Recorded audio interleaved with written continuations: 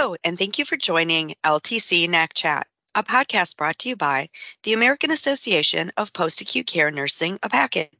I'm your host, Amy Stewart, Chief Nursing Officer for AAPACN, and I'm here today with Jennifer LaBay, Curriculum Development Specialist with AAPACN. Jennifer joins us to discuss some of the common concerns noted with significant change in status assessments. Welcome, Jennifer. Thanks for having me, Amy. Let's start with some of the basics. Can you review with our listeners the RAI User's Manual requirements for a significant change in status assessment? Absolutely. We do have a couple of different requirements that are in the RAI User's Manual. The first one is found on page 2-24, which is speaking to an actual clinical change. And a significant change is defined as a major decline or improvement in a resident status that will not normally resolve itself without intervention by staff or by implementing standard disease-related clinical interventions. The decline is not considered self-limiting. Also, it has to impact more than one area of the resident's health status, and it must require interdisciplinary review and/or revision of the care plan. And this is different from a significant error. So when we say there's a significant change in status, that means the resident's status is clinically different now from what it was on the previous OBRA assessment. There is another requirement for a significant change in status that is not related to how the MDS is coded, and that is when there is hospice election or if the resident comes off of hospice. There is also a requirement if the resident changes hospice providers that a significant change in status is completed within 14 days of the start of hospice services, change of hospice services, or the end of hospice services. And the reason for that, even though it may not show any actual changes on the MDS form itself, is that we want to integrate the hospice provider's plan of care with the facility plan of care for the resident related to that hospice election. Thank you for sharing that information. Can a significant change in status be completed if there's only one clinical change? That's a great question, Amy. Yes, there is some guidance in the REI User's Manual that says that the staff may still decide that the resident would benefit from a significant change in status, but it's important to remember that every resident's situation is unique. So we really need to utilize clinical judgment related to the resident. We have to know the resident's baseline status, what was coded on that previous OBRA assessment, and that would be the admission assessment, an annual, a previous significant change in status, a quarterly assessment, or a previous significant correction assessment. And we really need to understand what is going on with that resident now and making that determination, is this something that truly requires a full review and an updated plan of care?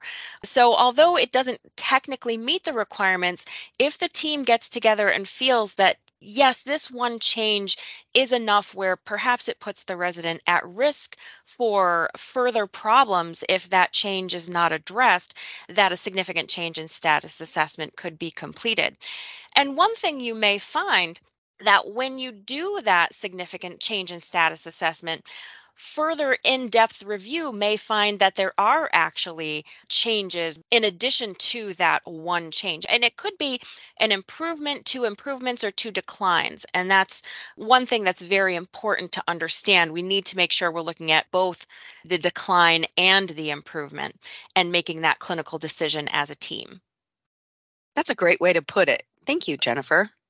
If a resident is on Medicare, will a significant change in status assessment impact payment? That's a great question. And the short answer is no. A significant change in status assessment does not impact payment. It has not impacted payment since the beginning of PDPM back in October of 2019. So the only type of change assessment that's going to impact payment is going to be the interim payment assessment. And that is an optional assessment. Again, it's a facility decision to determine when that assessment is going to be completed. Now, when the team is making that decision about a significant change in status, looking at the guidance from the REI User's Manual, we're basically looking for a change in the baseline that's not going to resolve itself within a 14-day window. So we need to first understand what is the change, and then we need to monitor the resident for those 14 days to see, do they meet the criteria for the significant change? And then we have another 14 days to complete the assessment. With a Medicare assessment, you may miss that financial change in status with the interim payment assessment by the time you do meet the requirements for the significant change in status assessment. So they are two very different criteria for completion, and they cannot be completed together because the interim payment assessment is a standalone assessment.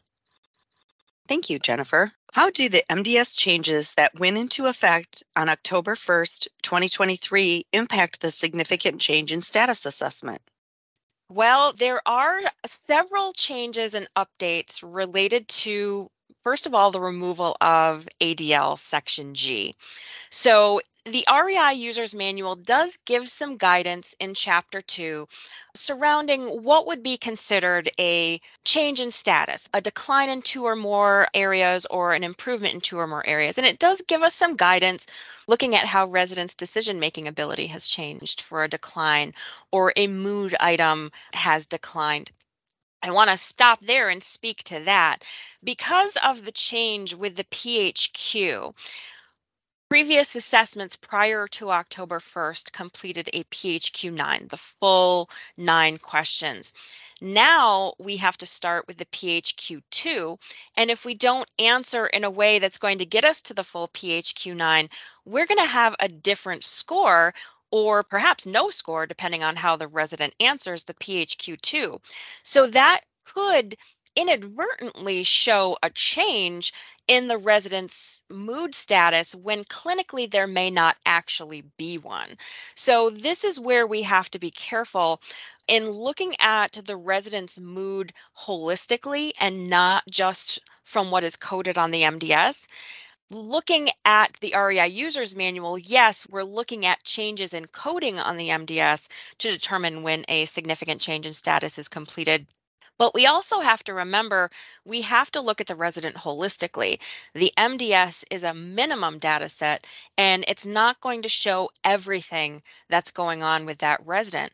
So although we may not meet the criteria for a significant change according to the REI User's Manual, if we have noticed a decline in the resident's mood just by our own clinical assessment, we want to make sure that we're capturing that in the plan of care and then perhaps looking at other areas to see, would a significant change in status assessment be appropriate? So we're looking at that, also looking at changes in behavioral symptoms. So if there's been a decline in 2 or more areas of behaviors. And then with the ADLs, they did in the REI User's Manual spell out what to look for a decline in ADL physical functioning, now using the Section GG criteria. So we're looking at those GG0130, GG0170 self-care or mobility items, where a resident is newly coded as partial moderate assistance, substantial maximal assistance, dependent, resident refused, or the activity was not attempted since the last assessment. And one thing that it does note is that this doesn't reflect a normal fluctuation in the individual's functioning. So if the resident is able to do things in one part of the month, and maybe because of their condition, maybe they have multiple sclerosis or Parkinson's, and they kind of wax and wane with their abilities, if we've addressed that in the plan of care, that the resident's fluctuation is cyclical based on their condition, we wouldn't have to do that significant change. But if this is a new change for the resident, then we would want to look, is this a significant change? And that's 2 or more areas. That could be just in Section GG alone. So there could be a decline in one of their bed mobility items, and one of their transfer items, those two changes are enough to complete a significant change in status assessment. So the rest of the changes for the declines, pretty similar to what we had prior to the October 1st, 2023 changes. Emergence of a new pressure ulcer, stage 2 or higher, new unstageable pressure ulcer, new use of a restraint, the incontinence pattern has worsened, there's an unplanned weight loss. And then we have the kind of catch-all emergence of a condition or disease in which the resident is judged to be unstable. So that's kind of that catch-all. Use your clinical judgment when determining, is there a decline in this resident's functional status, clinical status that would meet the criteria. So that's just looking at the declines. We also have to keep in mind, we're also looking at improvements in 2 or more areas. And again, with the changes from Section G to Section GG, the RAI User's Manual did add any improvement in an ADL physical function where the resident is newly coded as independent setup or cleanup assistance or supervision or touching assistance since the last assessment. And again, that does not reflect the normal fluctuation in the resident's individual functioning.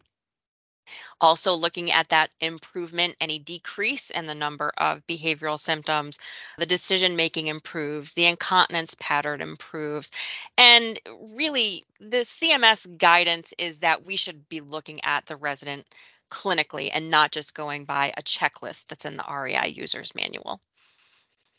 Jennifer, this was really great information on a misunderstood topic since the October 1st changes. So thank you for sharing your expertise. Thank you, Amy. Listeners, thank you for joining us today. For more resources and tools for nurse assessment coordinators, please visit our website at www.aapacn.org.